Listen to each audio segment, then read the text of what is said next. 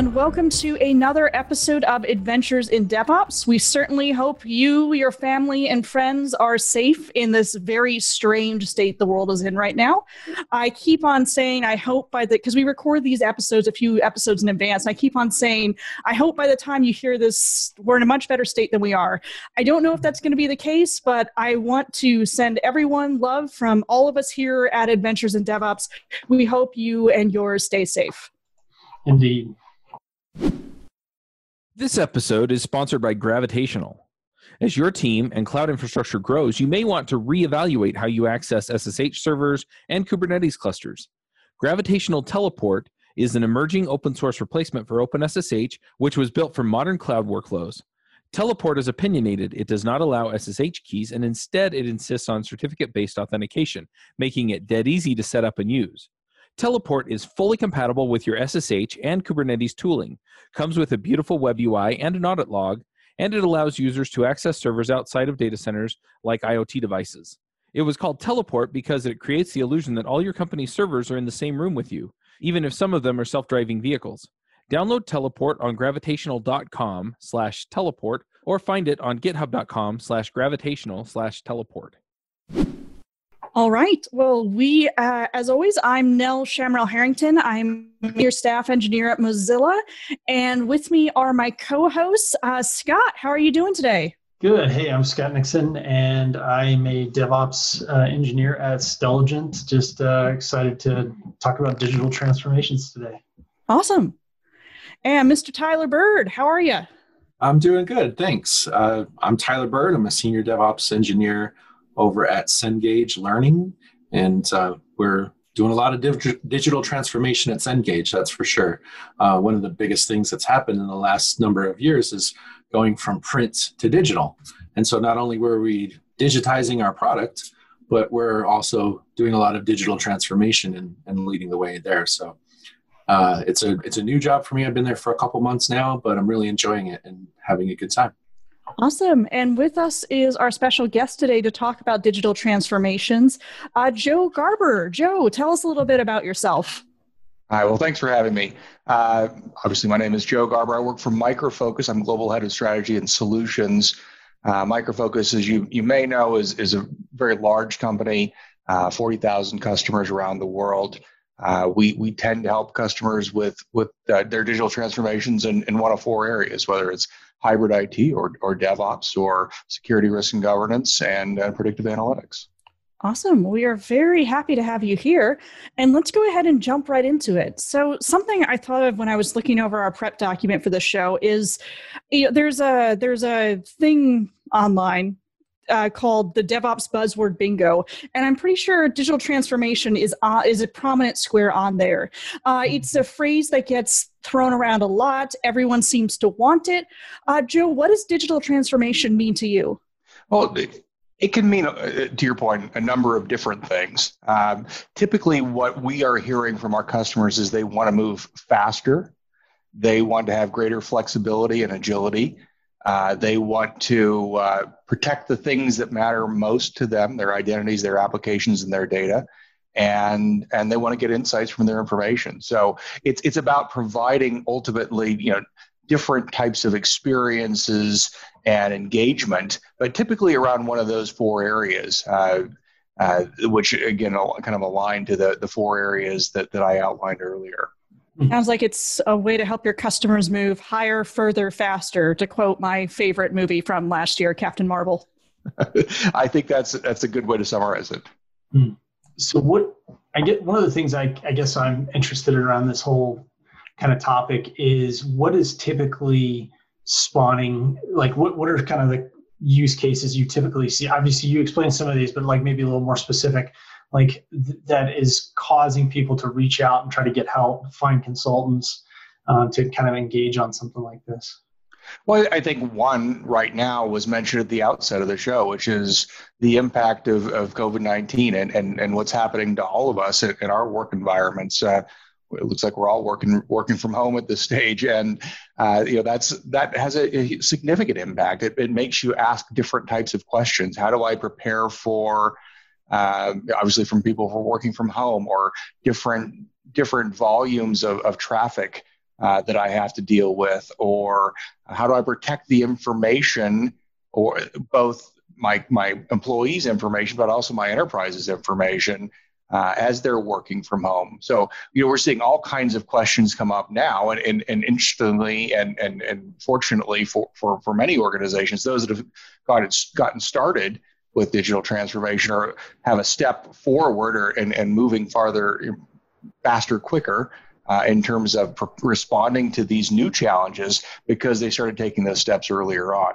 I think that's one of the big ones right now. It's also about, you tend to hear about organizations being driven into digital transformation because for a variety of different reasons, of course. And I tend to talk about it as the top line and the bottom line. So there's the top line driving revenue. It's how do I get more insights out of my information and drive revenue itself? How do I engage with my customers more effectively? How do I deliver applications or product to market more effectively? And then you take the bottom line, it's how do I streamline efficiencies in the organization with things like RPA as an example? How do I make sure I'm testing appropriately from a quality perspective? How do I protect the things that matter, as I talked about earlier, to make sure that I don't expose my organization to risk? So it's kind of a yin and yang of things that's driving people towards digital transformation.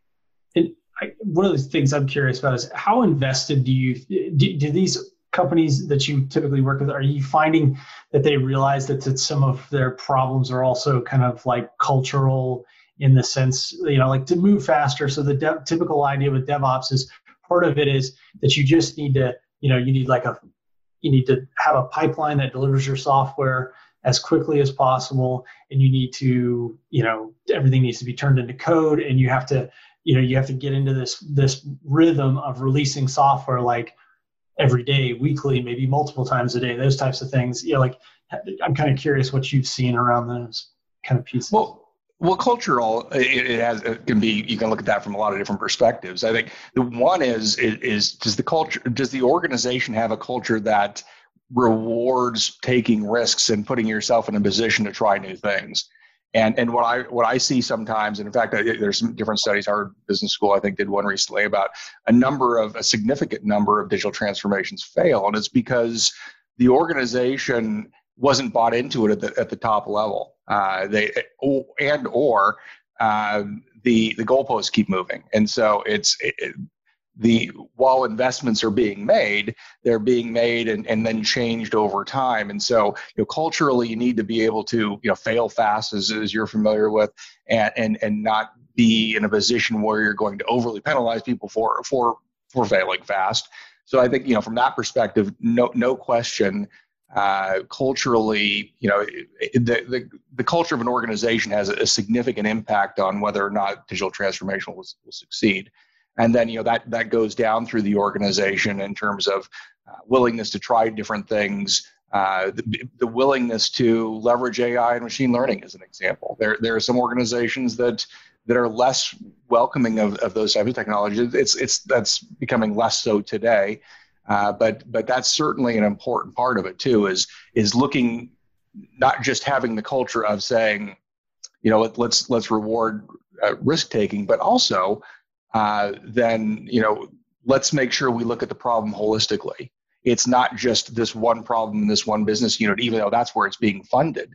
And that's where the budget tends to sit. But let's look holistically at our whole set of problems. Can a layer of artificial intelligence, machine learning support many different aspects of it? And then can we go and solve those problems in a way that's uniform, that's integrated, that doesn't require organizations to effectively start from scratch? And one of my favorite applications of machine learning and AI I read about was the U.S. Air Force. When their planes come in, they have something on the runway or wherever the plane gets parked that takes a picture of the underside of the plane where all the gear is. And they've taken so many pictures, they can now predict when a piece of equipment is going to fail before it actually fails. Which is something I never would have thought of, but very, very important to their mission of keeping their planes in the air and keeping their pilots safe. Yeah, well, there are other. That's a great example. There are others that we're seeing with our customers where they're using it for sustainable farming. It's similar idea. They have hundreds of acres of farmland, and they're using artificial intelligence, machine learning to figure out the right mix of fertilizer and watering and pesticide as necessary and so forth. Or using it for protecting your in this case it's a port from terrorist activity by triangulating the license plates and social media feeds and face recognition. You automate all of these processes, you bring back some information, and it helps you identify potential risks to you and your citizens. So there are a number of interesting examples of where AI and machine learning comes in, and again, it all underpinned by having the ability to digitally transform to be able to take advantage of those in the first place. So I was thinking about this, and I was thinking about each individual company is at a different place. What is your favorite place to jump into the digital transformation? Do you like to get in when they're kind of late in the game, maybe maturing their transformation, or do you like to be in at the beginning? What's one of your favorite stories of getting in there or talking to companies about that? Well, it's a good question. Honestly, we've done both. We were part of the Istanbul Grand Airport, where they were developing their operations from scratch. Largely it was a greenfields operation where they built the organization, and obviously a significant amount of technology necessary to build an airport of that magnitude and operate it at that level. So we can certainly do that. I will answer the question though directly and say, my favorite time tends to be later on in an organization's maturity, and that's because they see so many more benefits. They've been constrained for a period of time by some inefficiencies, some challenges that they've had. That they light up when they see what they can actually accomplish when they in fact go through and methodically accomplish their objectives around digital transformation. And it's not easy, by the way, and there is a desire with those types of organizations to go in and sort of rip and replace. Just start from scratch. I'm going to take everything that I had and start all over, because that gets me, at least conceptually, to the bleeding edge much more quickly. But what many of those organizations that are mature don't recognize off the bat often is there are so many core systems that are out in place, COBOL types of systems that have been around in some cases for 60 years, depending on obviously the length of an organization's tenure, if you will. But they realize that there's been this IP that's built up around, and these processes that have been built up around the technology, that if they go and rip and replace, there are so many things that happen behind the scenes that can degrade ROI and introduce new risk, that you need to make sure you go about it in a really methodical way. We talk about that typically as smart digital transformation, or modernizing some of your core systems in a much more methodical way to accomplish your long-term goals. I remember reading, this may not be still, but I suspect it is, a lot of the IRS's software was written in the Kennedy era. It still runs, hopefully, right, on mainframe. And the idea, if you come to them and suggest to them, all right, I want to rip all of this out and do something completely new, well, that has major economic implications for the entire country. And risk implications. Yeah, it's right. You're opening up different opportunities for breaches and for complications around governance and regulations to be broken that you may not have seen right off the bat. So you're absolutely right. That's something to keep your eyes wide open on. So Joe, on the topic of government stuff. So I'll give a quick anecdote. When I lived in California, I went online, filled out my form to change my address for my car registration.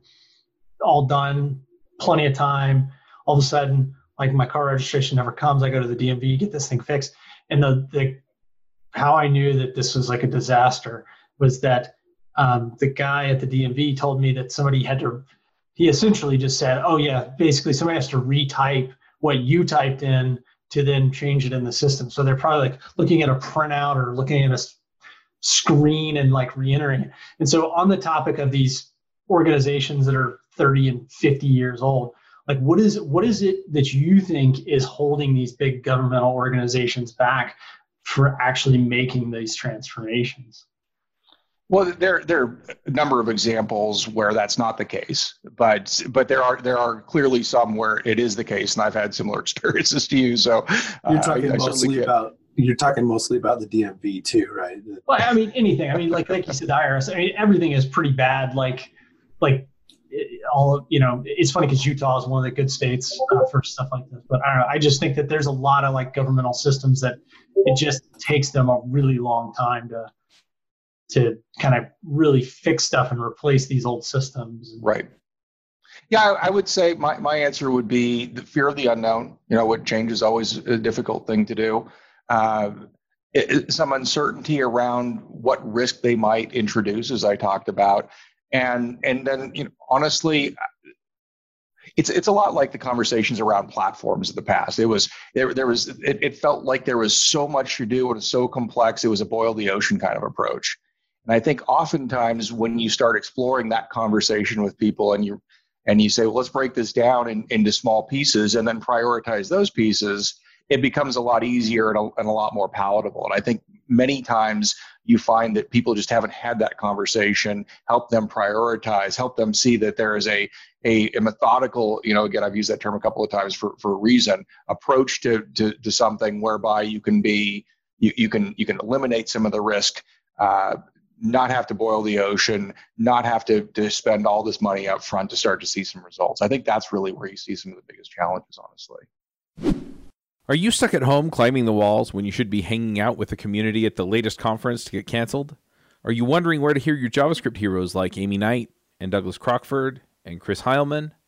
After the cancellations, I decided to put on a JavaScript conference for you, online. I invited my favorite folks from around the web and got them to come speak at an online event just for you. Go to jsremoteconf.com and check out our speakers and schedule. The conference is on May 14th and 15th. The call for proposals is open until March 31st. Come join us at an online conference that we guarantee will keep you safe and keep you informed. jsremoteconf.com. When you come into a customer, how do you help them figure out where to start? Well, it sounds trite, but listening, first and foremost, is one of the most important parts. It's oftentimes, as I talked about, people tend to end up having a challenge in one of four areas, and I mentioned before, but hybrid IT, DevOps, security, or predictive analytics, and in helping them compartmentalize and identify and put their challenges into one or many of those buckets is kind of a next step, because it makes it just so much more approachable, if you will. And then you go through the process of force ranking the requirements they have and bubbling up the ones that matter the most. And that's no secret. When I used to talk about GDPR and privacy regulations, it was a lot of the same things. It's a big challenge that touches on many parts of the organization. Where do you start? And it's where you need to start, where your biggest risk exposure is, your greatest opportunities are, and let's start there, and mix that with some of the lowest hanging fruit, and you start to put together a plan that works for them. Something I just realized listening to you brought up GDPR, and I think it relates to what we're seeing now with COVID-19. Is I think what scared people the most about GDPR was, as you said, the unknown. No one knew how it was going to be enforced. No one knew how it was going to be changed. With COVID-19 now, we have no idea how long it's going to be, how long we're going to be in lockdown mode. We don't know how it's going to evolve. And just occurred to me, digital transformation is kind of preparing an organization for the unknown so that they can move quicker and adapt to whatever the world throws at them. Yeah, that's a great point, and we're certainly seeing that with some of our customers already. We're hearing reports from them of. There's one customer came to us and said, someone came to us on Friday and said we had to prepare for 90% of our workforce working from home on Monday. And we were able to do that. It's because they started taking the steps for digital transformation earlier on that allowed them to make those changes pretty quickly. Yeah, and it's not as simple as opening a Zoom account. That doesn't solve all your problems, right? It solves many of them, though. Yeah. But I agree with you. So you talked about the four sections that Micro Focus focuses on.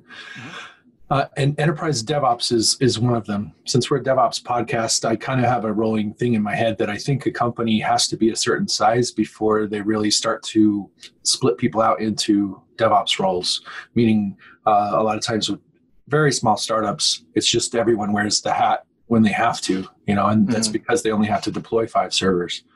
What's the smallest company that you've worked with?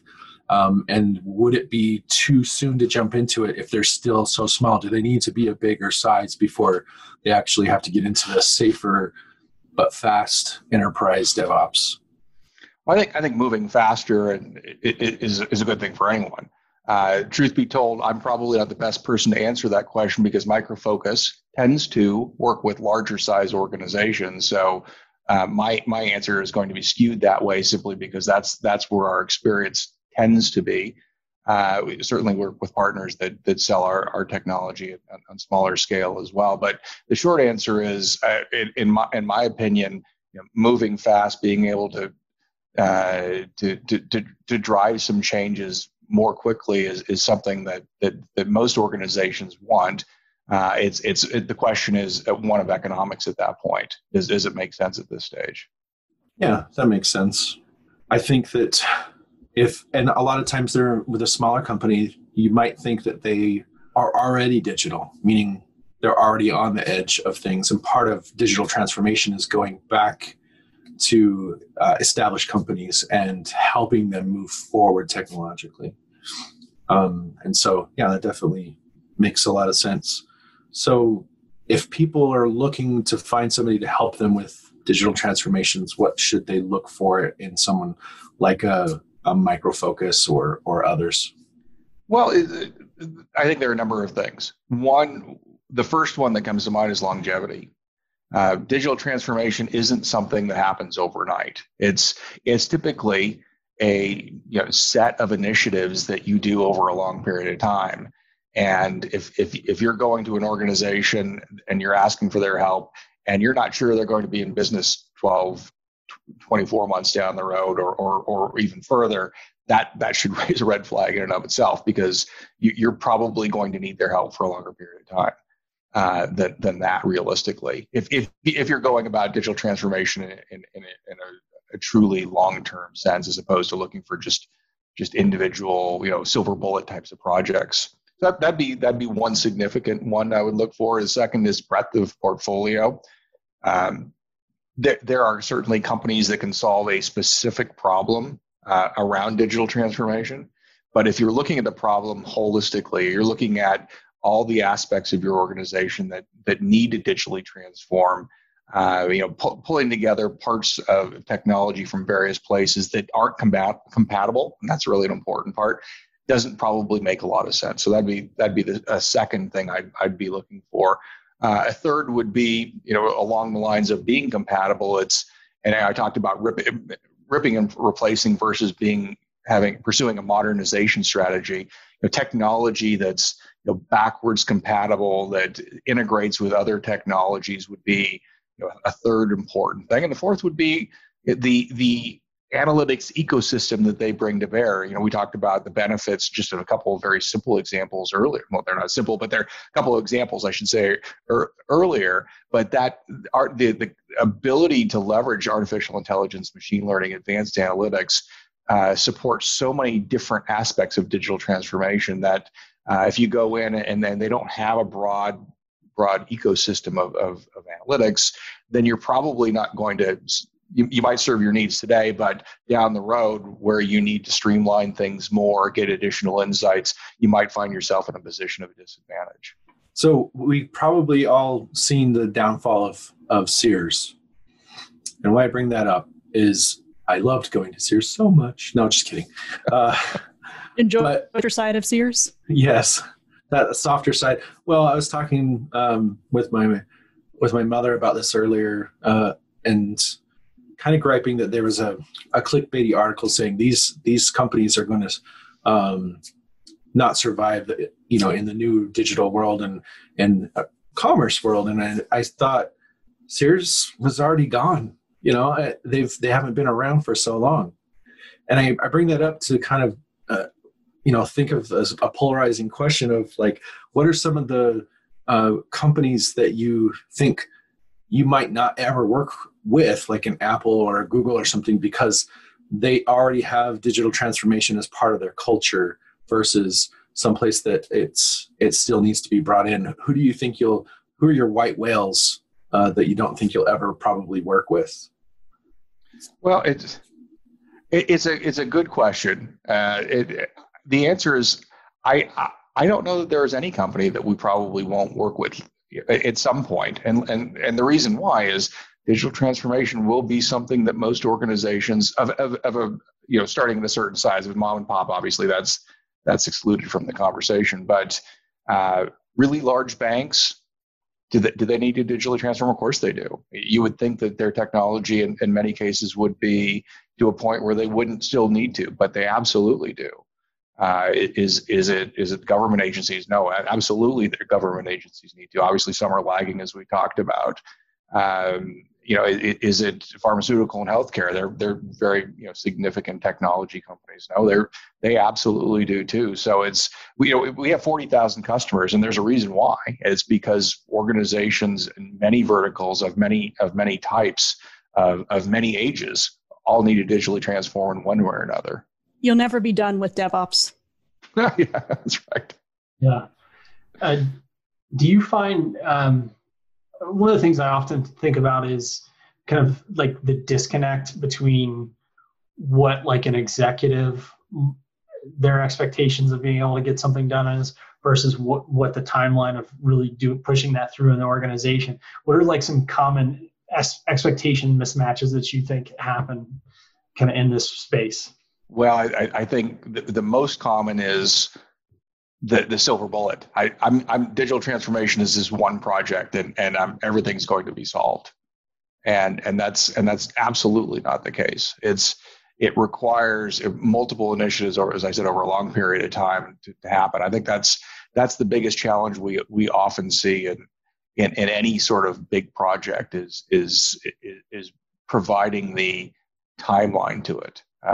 And so that's the biggest one we tend to run across. I think the other one is and we've talked about it a couple of times now, but the importance of AI and machine learning and how that can be used. It's many organizations tend to think of, well, that's my big data project, and it is that it definitely fits there, but it definitely fits in many other aspects of a digital transformation or organization operations as well.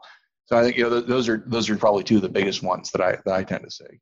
So to continue in the challenging question segments of this podcast, do you see that these large organizations, do they still treat kind of IT as a cost center, or do you think that has started to transform and change kind of in the mindset as well?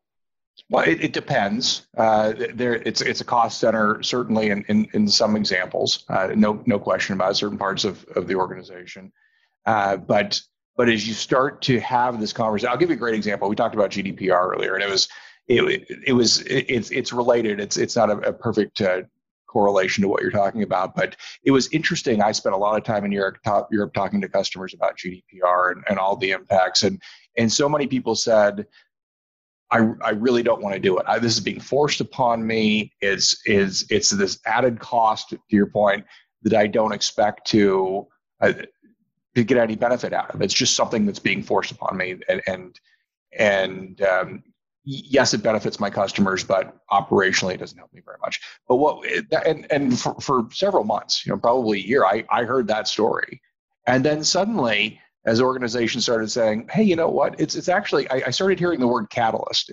It's forcing me to do something. It's a catalyst for making me do something that I probably should have been doing already. It's forcing me to get access to my information, to understand my information, to classify it in some cases. And when you start doing all of those things, guess what? I get some benefits out of it on the back end. And so, it's a parallel to digital transformation in some ways, in that I think people often look at, IT in general or digital transformation or GDPR as the cost center. But once they find out what they can do when they really start doing it right, it ends up being a benefit to the organization in many different ways.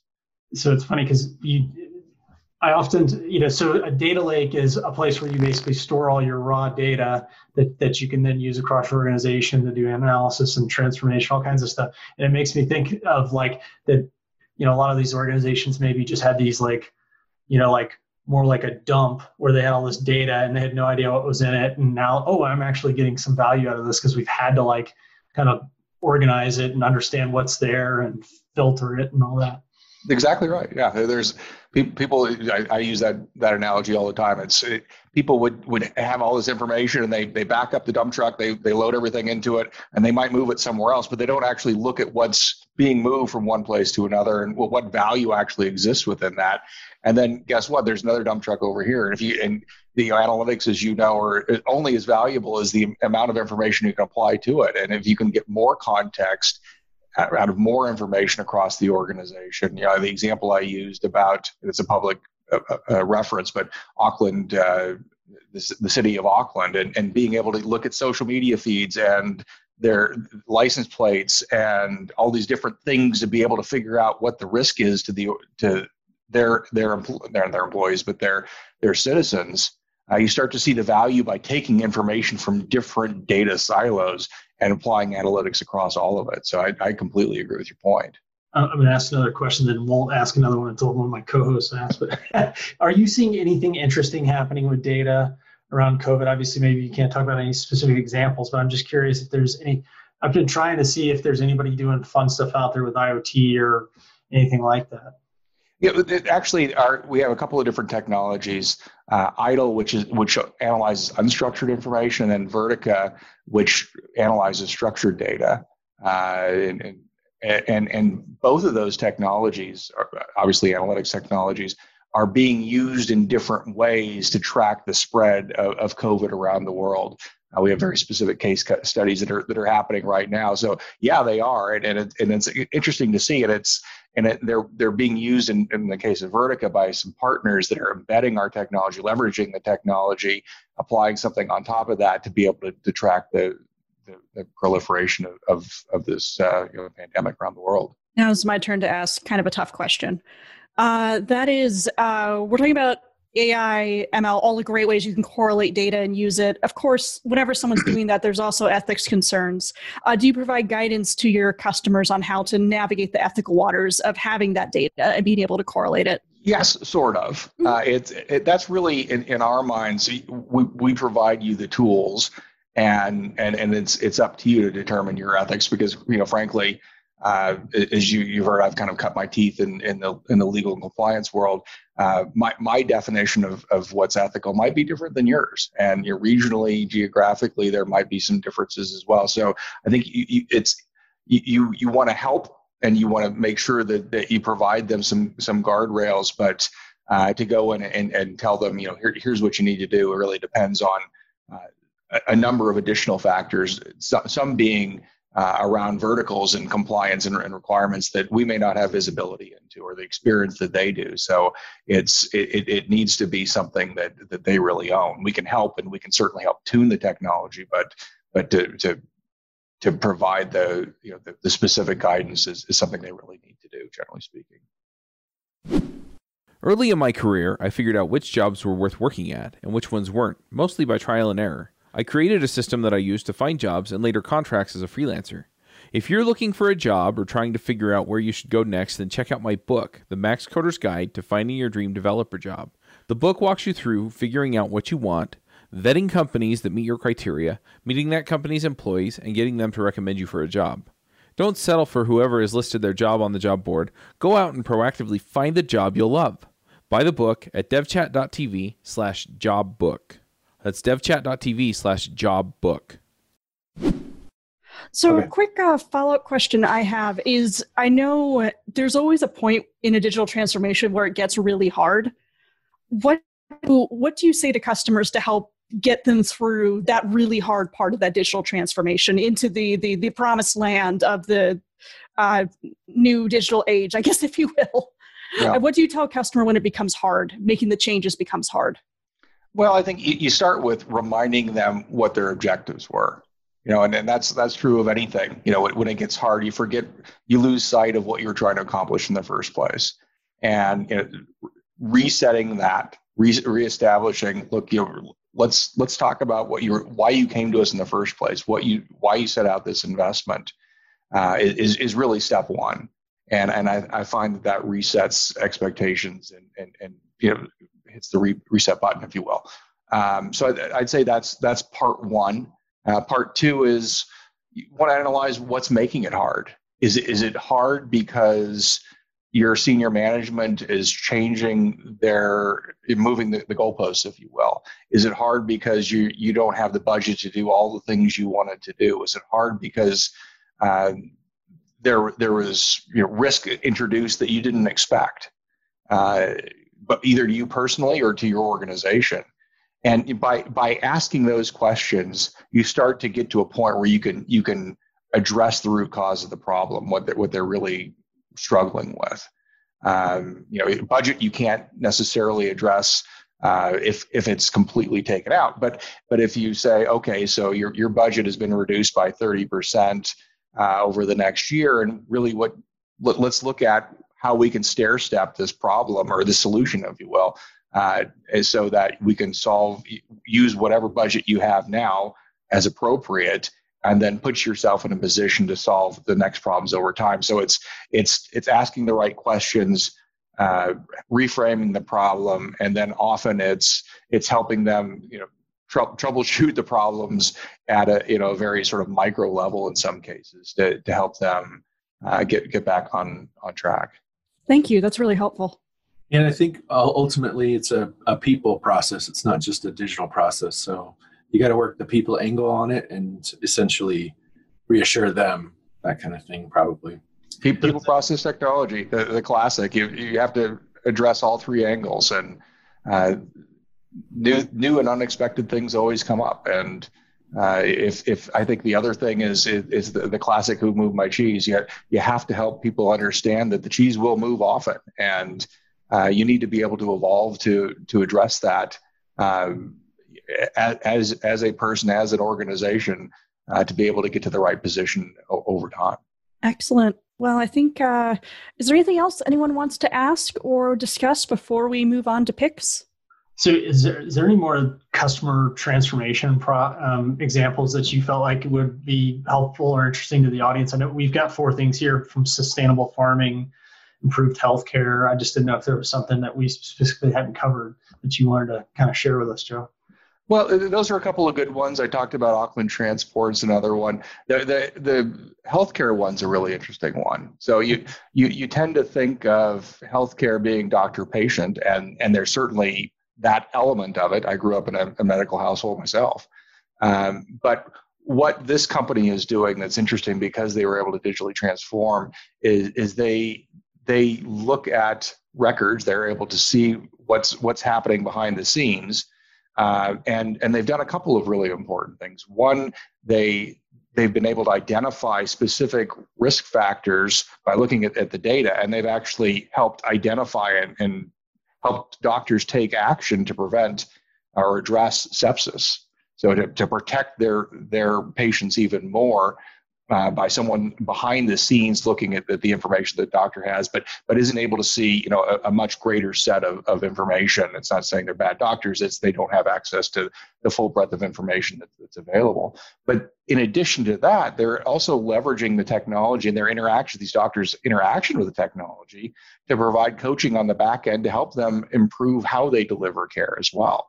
And so there's, by breaking down or adding another dimension, maybe is a better way to say it, to the delivery of healthcare through digital transformation, you're seeing many different ways where it's benefiting a doctor and his or her ability to deliver, but also the patient on the back end and what the outcomes they have. And I think that's really kind of an interesting and exciting example that crystallizes what digital transformation can do in different ways. Yes, we all know it can streamline processes. We all know it can help organizations be more flexible, but these they make it more personal is something where I tend to find a more interesting story. With the doctors, are they actually, when they're coaching them, are they coaching them to enter like more information, or I guess I'm curious what's going on there? Well, I can't give away too much, but but really they're looking at what they're doing, what they're looking at, providing additional information. Hey, did you think about this? There's this person has these these couple of situations. You might want to look at some additional information or think about this problem a little bit differently. It is really a simple way to summarize it.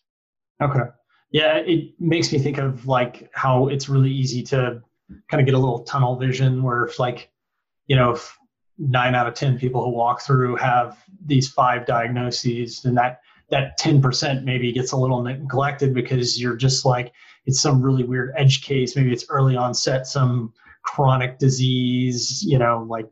There's some analogy involving zebras and horses. I remember involved in that. Yeah. That's exactly right. Yeah, no, I think you're absolutely right. We all know somebody that's had an edge case that was diagnosed one way and ultimately with additional information, they were diagnosed a different way. So I think the more information, why wouldn't you want more information in your doctor's hands to be able to make the right decisions for you? Cool. Great. Well, thank you so much. This has been a great conversation. Thank you for answering our questions. We really appreciate it. Yeah. And with that, let's go ahead and move on to picks. So at the end of every show, we all name 1 or 2 things. They can be technical, they can be non-technical. It doesn't matter, but just something that's been very useful to you recently. And I'll go ahead and start. I have 2. The first is a Coursera course sequence called Accelerated Computer Science Fundamentals. So I have 10 years of experience as a developer, but I learned by doing. I took some computer science coursework, but I never took the 300, 400 level courses where you really dig into those fundamental algorithms and data structures. So I decided I need to, after 10 years, I need to learn this or at least have more context for it. I found this specialization on Coursera. It's been really, really helpful. It's taught through the University of Illinois, Urbana-Champaign, which is one of the best computer science courses or schools in the world. It's great in that I work with Rust. I work on the Rust language as part of my work at Mozilla. And learning C++, which is the language it's taught in, is making me appreciate what Rust does so much more. So if you're looking for getting that fundamental grounding, I highly recommend that course sequence. My other is, speaking of distributed computing, big data, COVID-19, Folding at Home. So Folding at Home is a system, it's through a university, I don't remember which one off the top of my head, where if you have spare computing power, you have spare computing cycles, it's a lot like SETI at Home back in the 90s, in early 2000s, you can basically give that computing power to this project, which is working on mapping different proteins, running simulations, etc. All of this is so they understand how the virus works better and how they can better counteract it. So I highly recommend, if you haven't downloaded that, go ahead and check it out. And with that, let's head on over to Tyler. Great, thanks, Nell. So the last episode, Nell was recommending Animal Crossing, and I want to admit that I have joined the island life, and I have that. And so I do want to echo that from last week. But one of the things I use almost all the time is this thing called a Rocketbook. And it basically is a reusable notebook that you can erase and write on. And then it has an app where you can scan it and send it to the cloud. And I don't know. I've really enjoyed the Rocketbooks. I've bought a couple of them, as they are fairly durable, but they do wear out a little bit over time. And so I'm thinking about getting another one, which probably means that this one's going to go to my son and he can draw on that. And then this week I've been working a lot with Terraform. So, one of my favorite books that helped me cut my teeth on Terraform a few years back was the Terraform book by James Turnbull. So that's my other main pick for this week. Thanks. I am also a fan of that book. And I remember going through it when I spun up my first data cluster with Terraform. I said, I feel like Elsa from Frozen.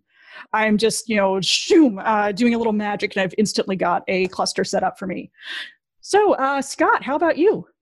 Yeah, I will endorse some of those recommendations as well. So I actually as well have a Rocketbook, and it's really great because you basically can, especially if you're doing drawings or crazy brainstorming type stuff, it's a good solution to turn notes into a digital artifact. Kind of my core recommendation is actually so over the years I would buy these really nice moleskin notebooks and then never want to write in them because I wanted to put like really valuable stuff in them. I never wanted to just like write down like, oh, call this person or something like that. And what I did, you definitely could use a Rocketbook for it. But one of the things that really transformed it was all, I don't know, I guess at some level I was like making those notebooks way more important because they have like really nice paper and all this stuff. And so they had to be something important. So what I did to kind of like break my resistance to notes, because I just wasn't taking very many notes, and I know how important notes are to remembering and creating follow-up and just kind of general good work habits. So I started just buying cheap yellow legal pads, and because I don't care anything about them and they're not important to me at all, I now have like a closet, like boxes full of yellow legal pads. And so I would just encourage anybody who wants to do more note taking to just get something cheap and don't sweat it too much and just do note taking. I also use Ulysses a lot on the digital side. I really like it because of Markdown. I think notes are a really important tool and worth investing and working to improve those systems. So that's my pick for the week. Thanks, Scott. Joe, how about you? Well, I too have a Rocketbook. I do have a pad, several pads of yellow paper right here to my right. So I agree with both of those comments. I'm going to take it a slightly different. So you talked a little bit now about education, and one of the things I do is I end up in my state doing a lot of interviewing for high school kids that have applied to, in this case, Cornell, and invariably they're students that are on the technology, or at least the STEM side of things, and they always ask me a couple of questions. And the one big one is, well, what do I do differently? How should I think of my career? And it's not just high school kids. I've worked with, I've managed a number of engineers and very highly technical people in the past, and I always give them similar advice, which is that you should absolutely focus on the technology. Learn that bit, because that's going to be the core of what you do if that in fact is your passion. But make sure that you take some other classes as well. Broaden your horizons, but importantly, probably most importantly, take some communications classes. Because even if you're working in a lab, even if you're not interacting with a lot of people all the time, eventually you're going to have to make a case for a project you want to do or sell an idea. Maybe not sell a product, but sell an idea. And having the ability to communicate what you're thinking and articulate the pros and cons and the value of what your project is something that benefits everyone. So that'd be my big pick for any of your listeners that are on the younger side that they're building out their careers. Think broadly. Doesn't make you a marketer by taking some communication classes. It just makes you a better technology employee. Awesome. And I endorse that message. I'm a member of Toastmasters, which is a public speaking organization. Sure. Yeah. All right. Well, thank you. That's great advice. Thank you again for being here with us. And to our listeners, again, we hope you and your family and friends are safe, and we will be back in your ears next week. Take care, everyone. Thanks, Nell. Bye. Bandwidth for this segment is provided by CacheFly, the world's fastest CDN. Deliver your content fast with CacheFly. Visit CACHEFLY.com to learn more.